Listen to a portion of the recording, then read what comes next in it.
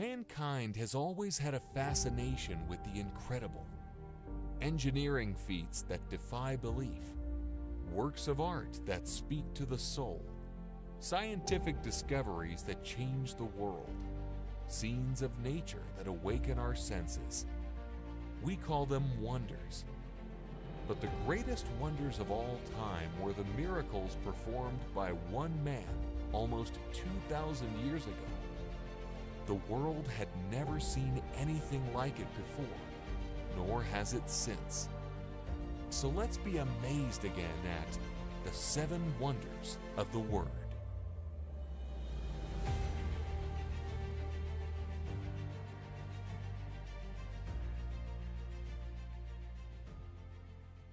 Well, good morning, everyone. Man, I don't know about you. I'm just still kind of in just like a glow of that worship this morning. Just what God has revealed to us, to His people, through worship. Man, it is amazing that God loves us so much that He would give us that joy of worship, that joy of that moment where we can stand together as His people and just declare how great His name is. Amen? Man, I'm in a good mood this morning now, I tell you what. So, my name is Chris, for those that don't know me, and I'm one of the pastors here at Waterford. And a lot of you have been on this journey with Miranda, my wife, and I. We've become new parents. Sadie turned 9 months. And let me tell you what, it has been a journey to get to this point. Parenting is both the best and worst possible thing that could ever happen to you. And it's just so filled with joy and heartache and pain. Our expectations going in, the things that we prayed for were so wrong. The things that we were focused on, we were praying, please God, have her, give her 10 fingers and 10 toes. Oh, wouldn't that be great if she wasn't, if she had 10 fingers and 10 toes. Let her be smart and healthy and happy. Help her come out a Wolverines fan, because that's, just normal stuff that you want your kid to succeed with. Oh, we were so wrong. Our expectations were shattered in that birth. 28 hours of labor. My poor wife had to endure. And then Sadie was a terrible sleeper. She wouldn't go to sleep no matter how much we bribed her with things. She didn't want a Jeep. She didn't want anything. We couldn't get her to sleep.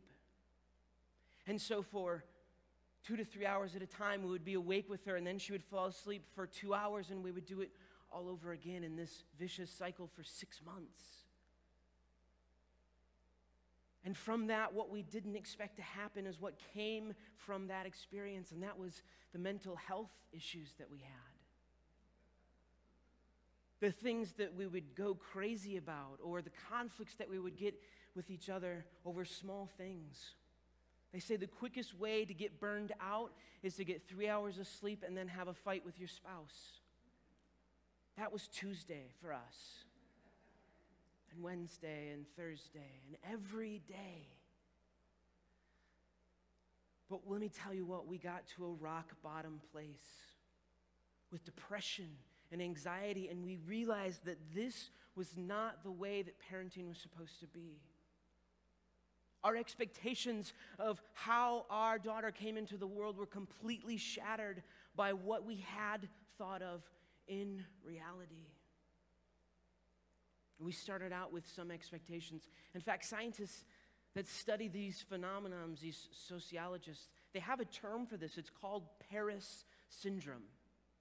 Now, Paris, France, gets this reputation as being this overwhelmingly beautiful and romantic city. In fact, if you were to Google beautiful cities on the planet, I'm sure that Paris would come up in 9 out of 10 of those lists.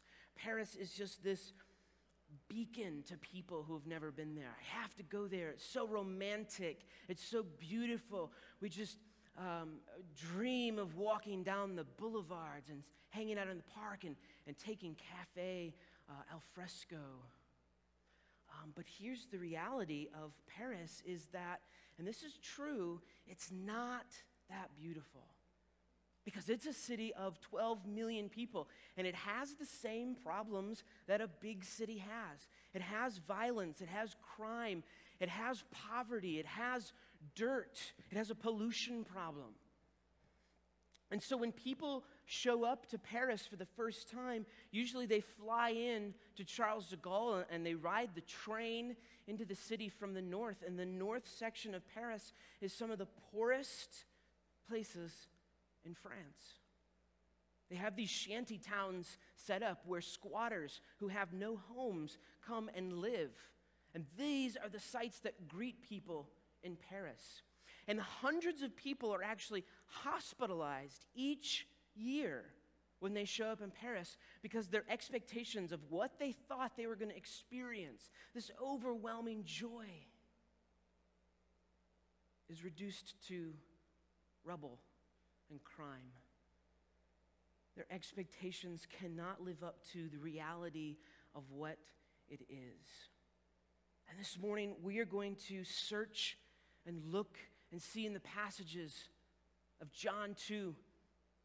We come to the fifth sign in this 7 wonders of the Word. And in John 6, the disciples come expecting one thing, and the people come expecting one thing. And this expectation, unfortunately, has happened to Jesus' closest friends. This morning we call the sermon, Jesus Had Not Yet Come to Them. An expectation of what Jesus had come to do, but the reality was not met. Now, in verse 15, we left the story last week. In verse 15 of the feeding of the 5,000, Jesus reveals his generosity to the people there. But in verse 15, this sort of sets us up for what comes next. It says in verse 15, Jesus, knowing that they had intended to come and make him king by force, withdrew again to a mountain by himself. Now the disciples up to this point had been expecting a Messiah. Messiah just means anointed one. Messiah is just the promised person who had come to rescue them. And in Jesus, they saw him as the Messiah. And the people around who had started to believe as they had followed Jesus became his disciples and his students learning from him. And they had expected him to do something great. And in this moment, they're ready to make him king. They're ready to move away from the thumb, the oppression of the vicious Roman Empire. And Jesus had come to rescue them from that moment, from that oppression, from an empire, from a people who had kept them under their thumb and rule. And now here was Jesus, just like the prophets, just like Isaiah, just like Moses, just like everyone before them had come to show the way. John the Baptist, just earlier in the book of John, had said, I am not the prophet, I am just preparing a way for him, one greater than me. And here Jesus was proving, showing the sign through his works that he was this one they talked about. So let's make him king, they say. Let's bring him forward. Let's take him to Jerusalem and install him in the king so all of our problems will be over, except that's not the way it was supposed to go. The reality of the situation is Jesus did not come on our terms. Jesus does not come to be installed as king of this world, but king of another place, to reveal that place to us. And so it doesn't happen. Jesus pushes his disciples away. He pushes the crowds away. And what does he do? He retreats even farther up the mountain. He disappears. And so now you have to put yourself in the situation of the disciples who had watched this man, who had believed this man was going to redeem them, who was going to bring them out of their poverty, bring them out of oppression of the empire, and he disappears up a mountain. What kind of Savior is this? There are people here who need to be healed. You have healed people before. Why won't you do it now? They want to make you king. Why won't you do it? And so standing on that lake shore, standing beside the Sea of Galilee, they must have been so distressed. They must have been sick to their stomach. Who is this man that we've been following? Did we get it wrong? He has revealed himself to us. How could we have missed in the prophets this man? And so there they were, standing for a Savior who had not yet come to them. And so we pick up the story in John chapter 6, verse 16. And this is what it says here. John writes, "When evening came, his disciples went down to the lake." Now, some versions might say seashore. The words sea and lake are the same in Greek, so it doesn't matter. It's a lake, it's a sea, it doesn't matter. Where they got into a boat and set off across the lake for Capernaum. By now, it was dark. So I just want to point out the chronology of the story just a little bit for you. They went down to the side of the lake and they waited for Jesus. Jesus said, "I will come to you." And they stood there waiting with only one boat remaining at the shore. If he doesn't come now, he won't be able to come with us. So they waited and waited and waited, and Jesus did not show up. So they got in the boat and set off for Capernaum. And by now, it was dark. And every good sailor knows you do not go out on the Sea of Galilee when it's dark. Because what happens? Storms come up. That cold air from the Mediterranean blows in, it goes down through the valley and whips up the sea. And Jesus had not joined them yet. Verse 18, and this is exactly what happened. A strong wind was blowing and the waters grew rough. The word there, a strong wind was blowing, the water grew rough. This is the same idea of in Greek, we get the phrase stirred up. It's the same verb that they use when someone's waking up, when they're rising. So these were tossing and turning. The seas got very, very rough.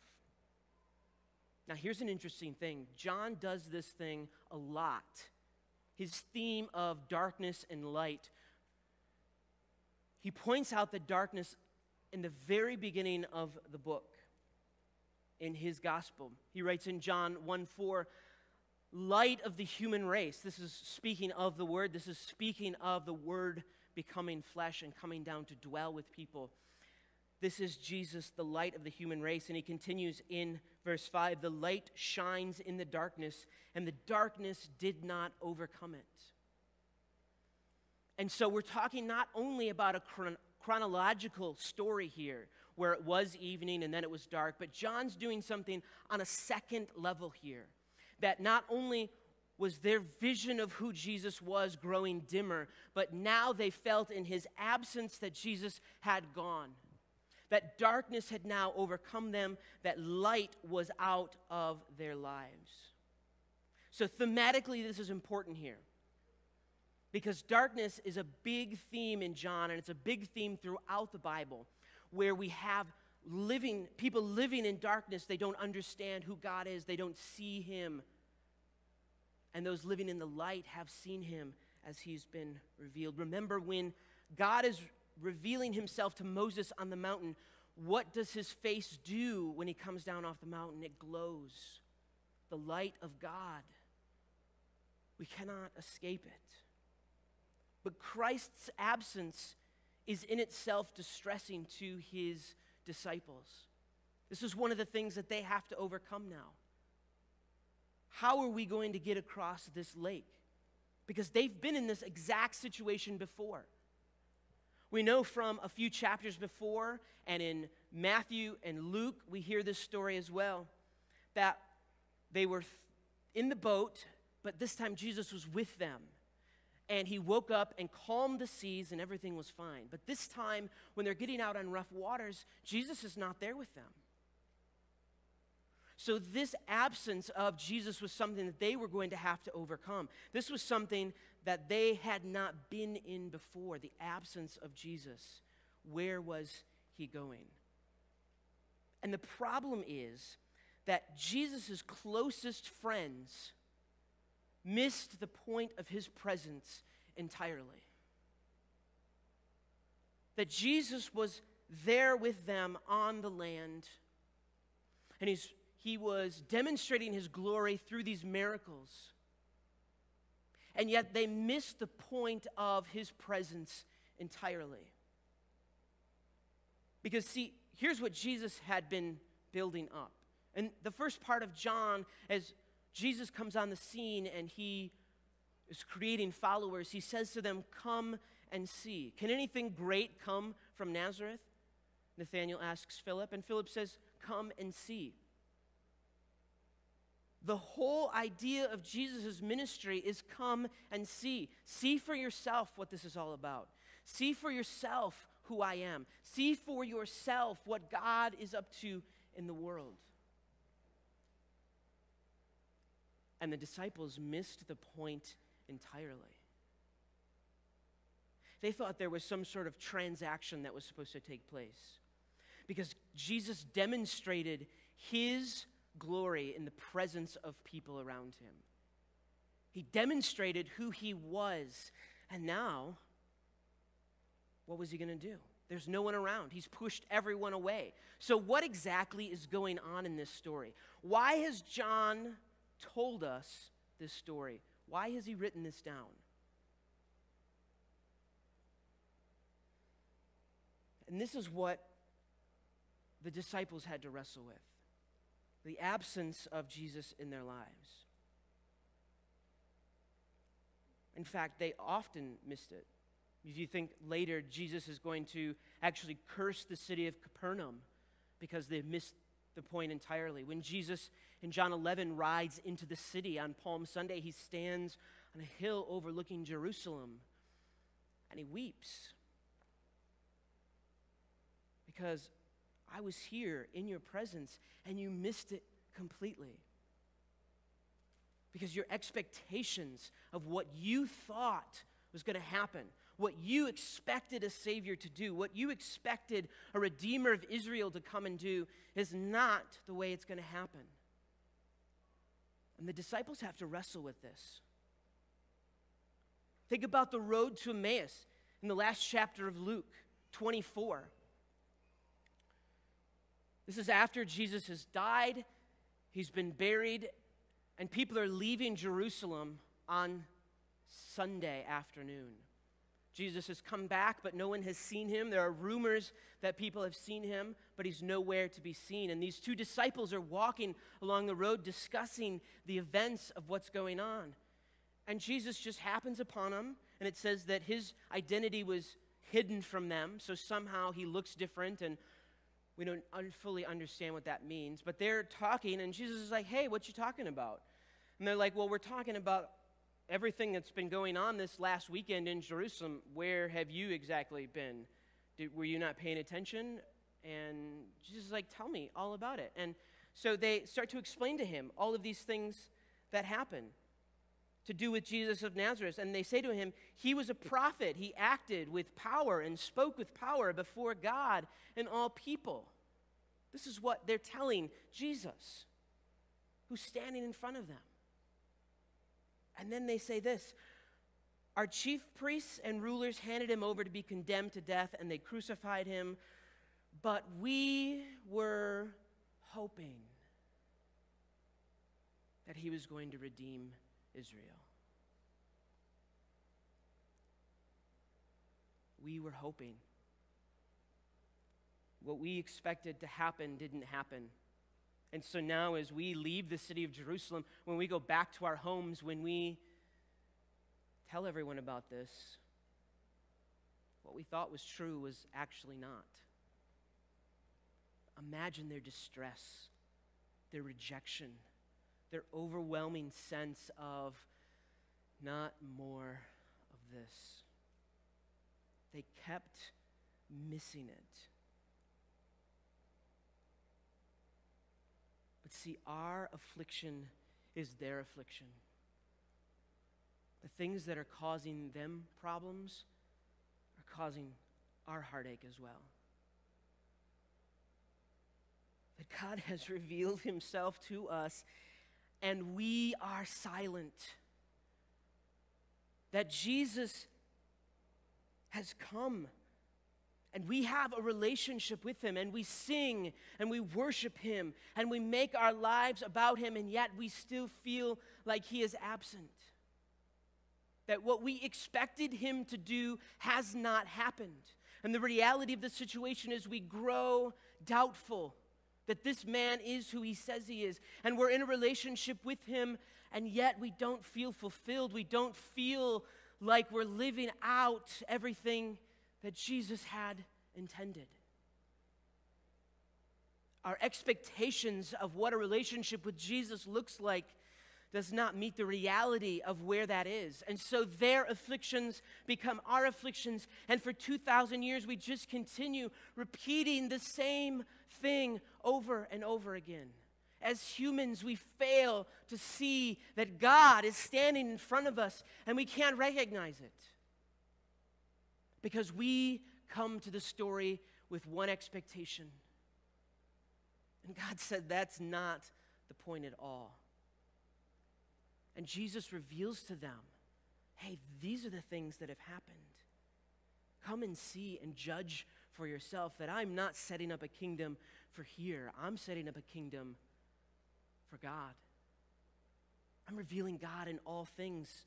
I'm not here to serve you. I'm here to serve God. That's going to look a lot different than what we think. Jesus seems absent in our lives and causes distress.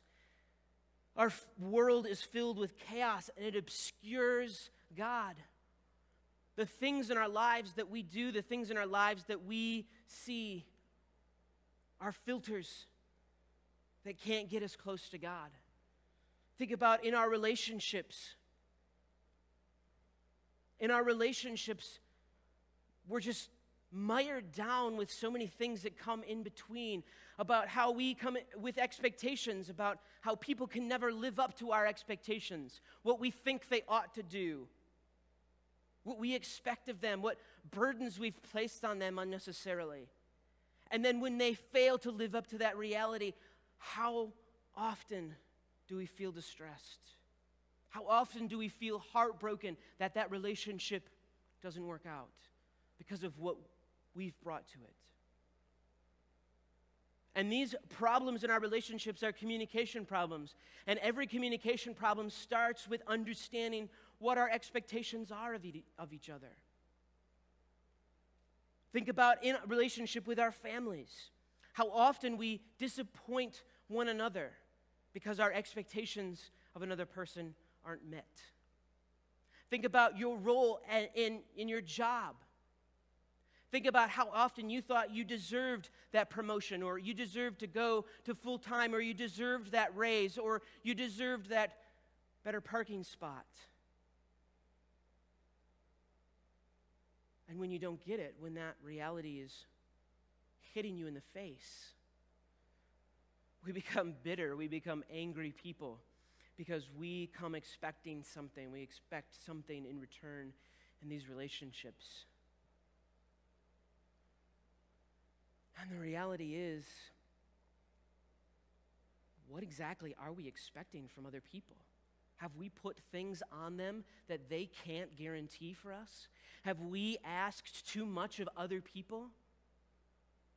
Or do we have to change the way we look at them? That this is not a transaction between people, that this is about pursuing them no matter what happens, that this is about pursuing relationships with people despite what happens.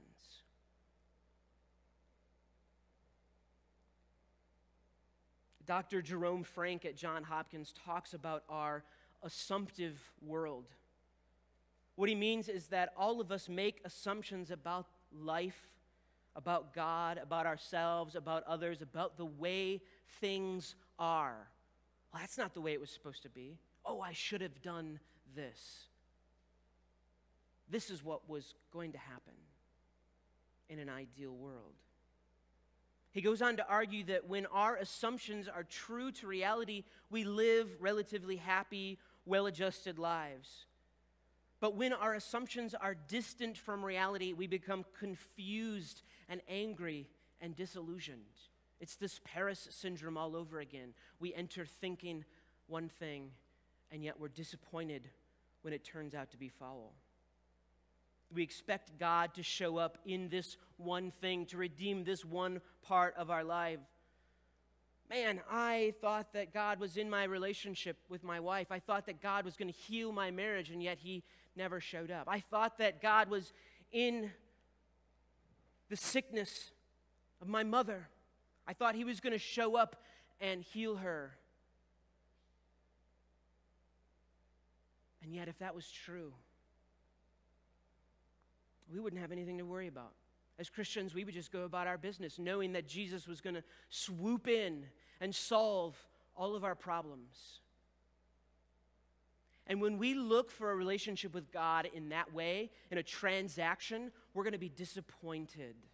We're going to be disillusioned. And we're going to start to think like the disciples thought, who is this man that I have followed?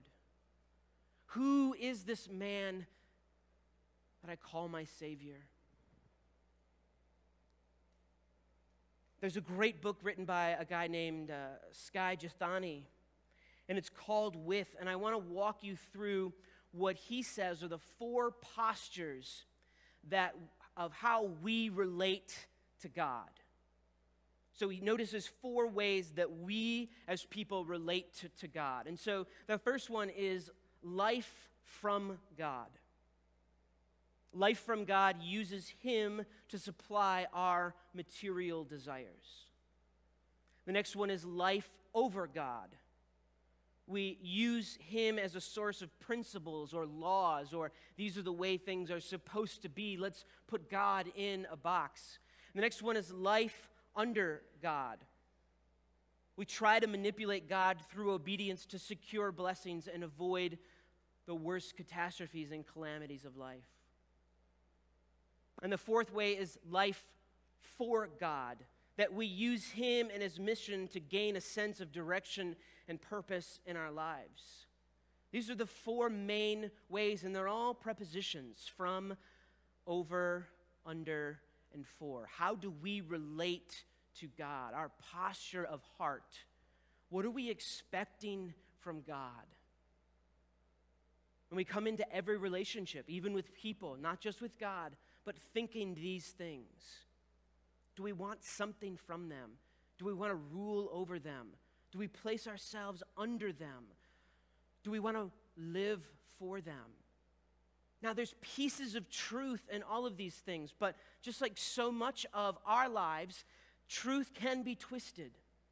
So when we use this truth in a way for gain, or when we use this truth as a way to define our relationship with God, or when we use this as a way to say, you know what, this is the way that things are supposed to be, and we take it to the extreme, God doesn't show up in the way we expect Him to. And these are the 4 postures of our heart. We might not be in one more than the other. We might lean toward one box more than the other. But I'm here to tell you the truth. I've lived this way in my relationship with God. I've sought all of these things in my relationship with God.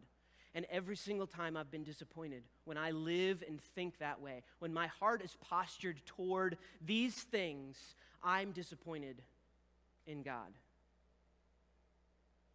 Because my reality does not line up with my expectations. Our strength and comfort we will have in chaos will depend on our perspective of who Jesus is. Who does He say He is? And in fact, when the people who were listening to Him and got fed during the feeding of the 5,000, they get in boats and they follow Him the next day over to Capernaum. And they find Him, and they say, "Where were you?" And then Jesus calls them out on their behavior. He says to them, "You are looking for me not because of the sign, but because you had your fill. Don't work for food that spoils. Don't wait for a transaction from God to give you something. Here's our heart posture. What's our heart look like when we look for God? What are we pursuing Him for? Is it to get our fill? Is it to have more and more? Is it to grow in knowledge? Is it to understand the right way to do things? What is our heart posture for God? What is our expectation as we enter into relationship with Him? See, Jesus does not want followers who have misconceptions about who He is. This is why He told parables to weed out the people who were just in it to receive something. He doesn't want people who use Him for their own purposes. And so Jesus shows us who He is. He says, you don't have to guess who I am. I'm going to literally reveal myself to you, and you no longer have to guess. And so the story continues in John chapter 6, verse 19. John writes this. When they had rowed about 3 or 4 miles, that's about halfway, that's about half the distance that they're going, they saw Jesus approaching the boat, walking on the water. And they were frightened. Yeah, they were frightened. Because no one had ever seen this before. In fact, this story is so unique that it hasn't even happened in Greek mythology, in Roman mythology, in ancient mythology. The gods didn't do this. They ran across the water. They hovered over the water. But nobody walks on the water. This was not something that had ever happened before. And so when you see something that's brand new, you're scared. You're frightened. You don't know what to think is going on. And again, when we get into situations where we don't know, when we're confused, when there is chaos, what we know about the man who's walking across the water toward us is going to tell you a lot about our reaction to him. Verse 20. But he said to them, "It is I, don't be afraid." Okay, yeah, right. You're walking on the water. How am I not supposed to be frightened by that? And it must have calmed them down, because in verse 21 it says, they were then willing to take him into the boat, and immediately the boat reached the shore where they were headed. Now, it doesn't say this, so I can't prove this, but I think a second miracle happens there. Because when Jesus approaches them, they're still 3 miles offshore. And he says, "It is I, don't be afraid," and immediately they're on the shore. It doesn't say whether they brought him in. It doesn't say that he calmed the storm and like the other stories do. What it tells us is that Jesus walked on the water, and then the boat appeared at its destination.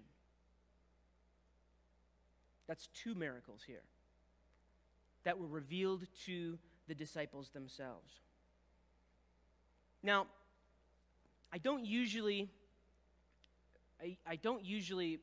teach Greek words when I preach, because sometimes the Greek can get us a little mired down. But this is an important word, and it's so important because we're using it incorrectly. And so I want to correct a little bit about what it is. And it's the word apocalypse. And it's the same word in Greek, apocalypsis. And the word apocalypse does not mean the end of the world. So a lot of times we get that confused in our brains. We see a post-apocalyptic movie, or we read a book like that. Zombies, that's usually a post-apocalypse. Vampires, things like that. The word apocalypse means literally from cover. So it means to reveal. The title of John's last book that he wrote, Revelation, is literally the Greek word apocalyptus. So apocalypse means to reveal. So when there is an apocalypse happening, something has been revealed. And so I would argue that all of the Gospels need to change. Because if we read them as apocalyptic literature, we're looking for something that has been revealed. And by the way, apocalypse does not mean the end of something, it means the beginning of something. So in Revelation, when the end is revealed, it's the end of this world, but it's not the point of the story. The point of the story is the new kingdom, the new creation, the new heaven and earth. They are beginning. So when Jesus comes to this earth, when he comes as a baby, something now has been revealed. Something important has been revealed that gets us to stop and pay attention. What is being revealed here? Something new is taking place, and Jesus comes to show his disciples that here is something new, revealed to you now. I am in your presence. Jesus is here. And it's not that he's come to do these transactions. It's not that he's come to redeem. It's not that he's come to do these miracles. All those things are great. And yes, they're a part of the ministry of Christ. But what Jesus has come to do is reveal God.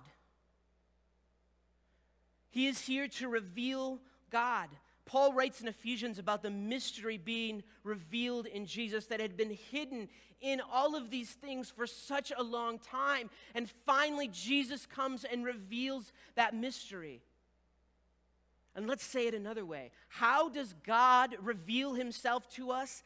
As Jesus. It's not Jesus revealing God, it's God revealing himself through Jesus, as Jesus.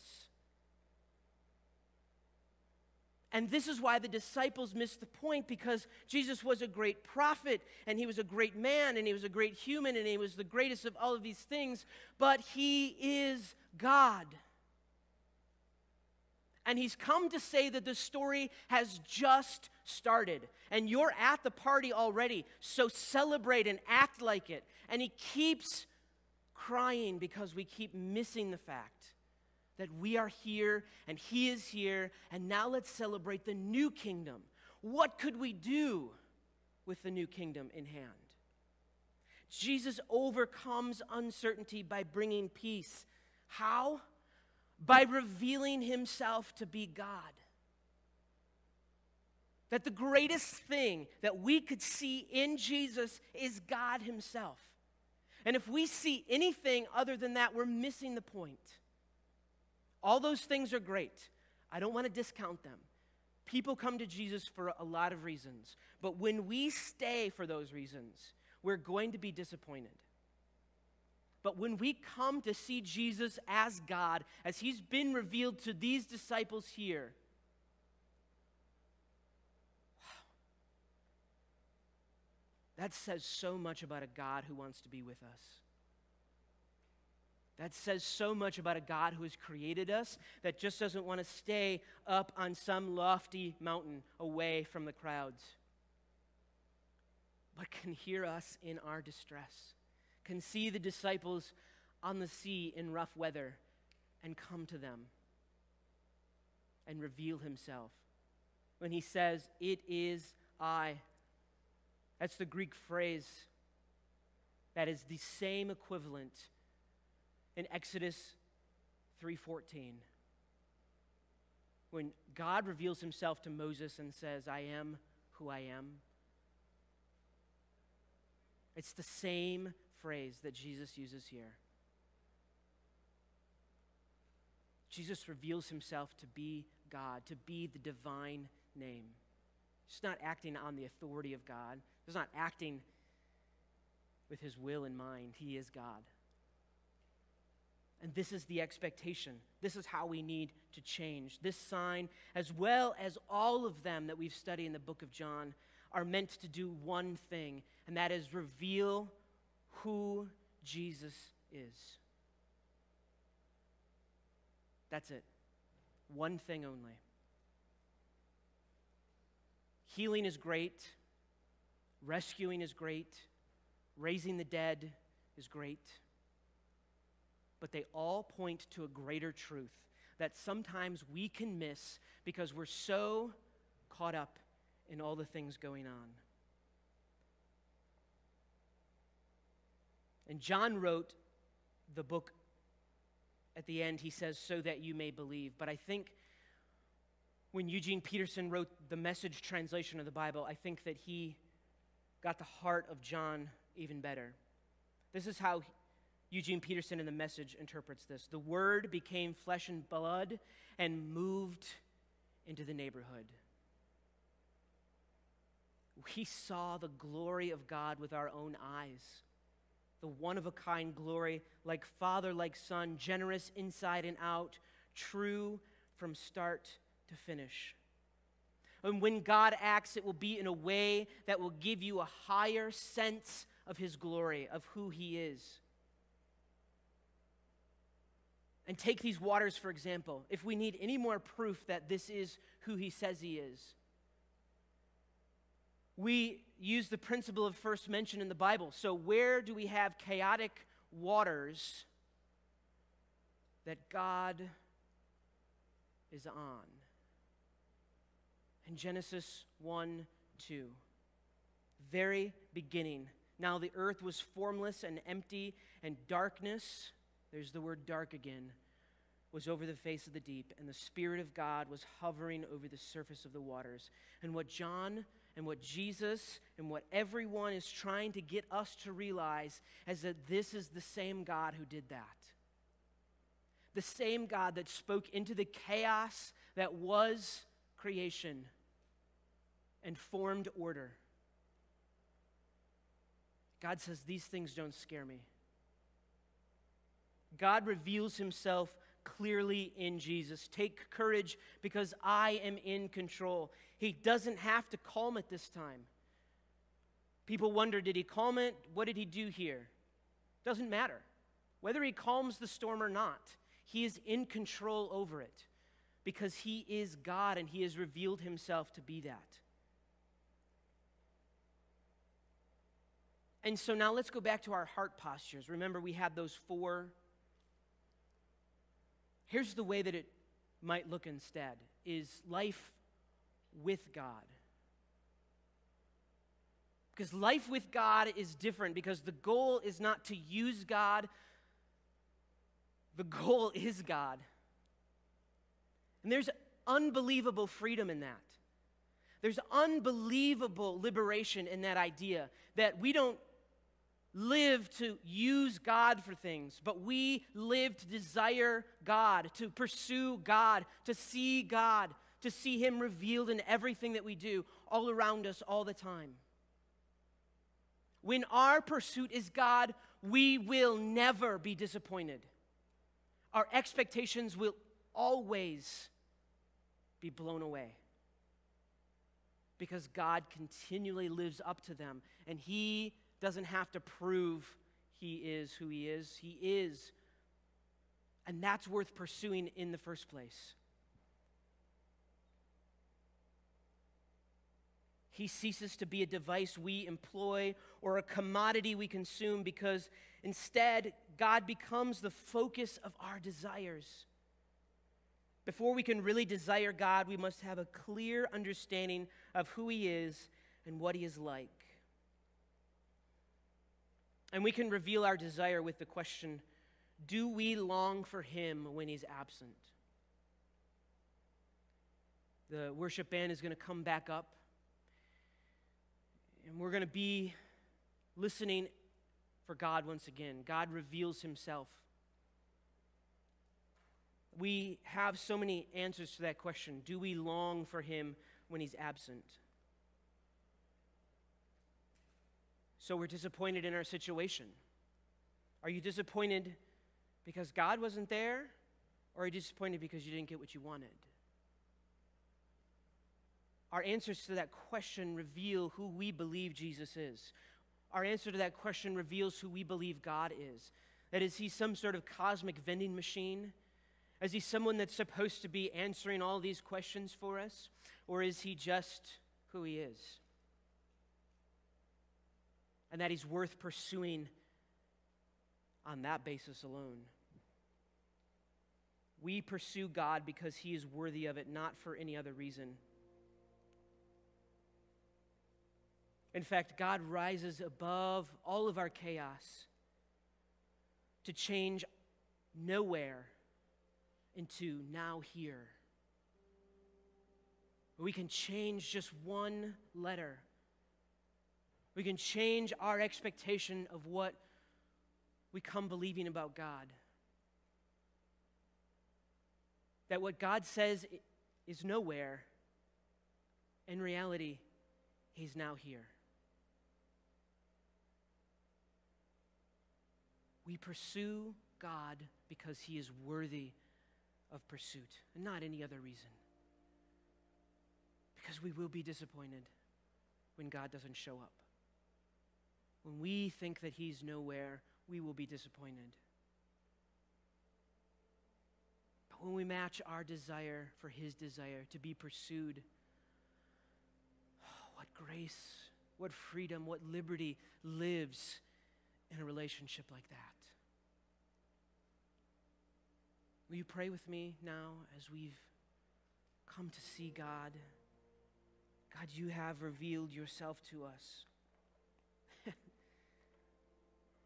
It's so much more than we imagined it to be. We so often are afflicted by this same thing. We miss the point entirely. And so, God, let our response this morning to your revelation, let our response this morning reflect a heart that's pursuing you, that wants to do life with you, God. Oh, come and change us. Come and change our hearts, God, because we cannot do this if we want something else in return.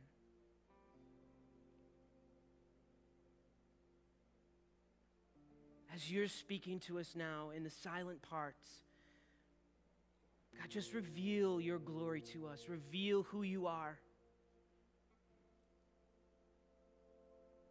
Help us to see you for you.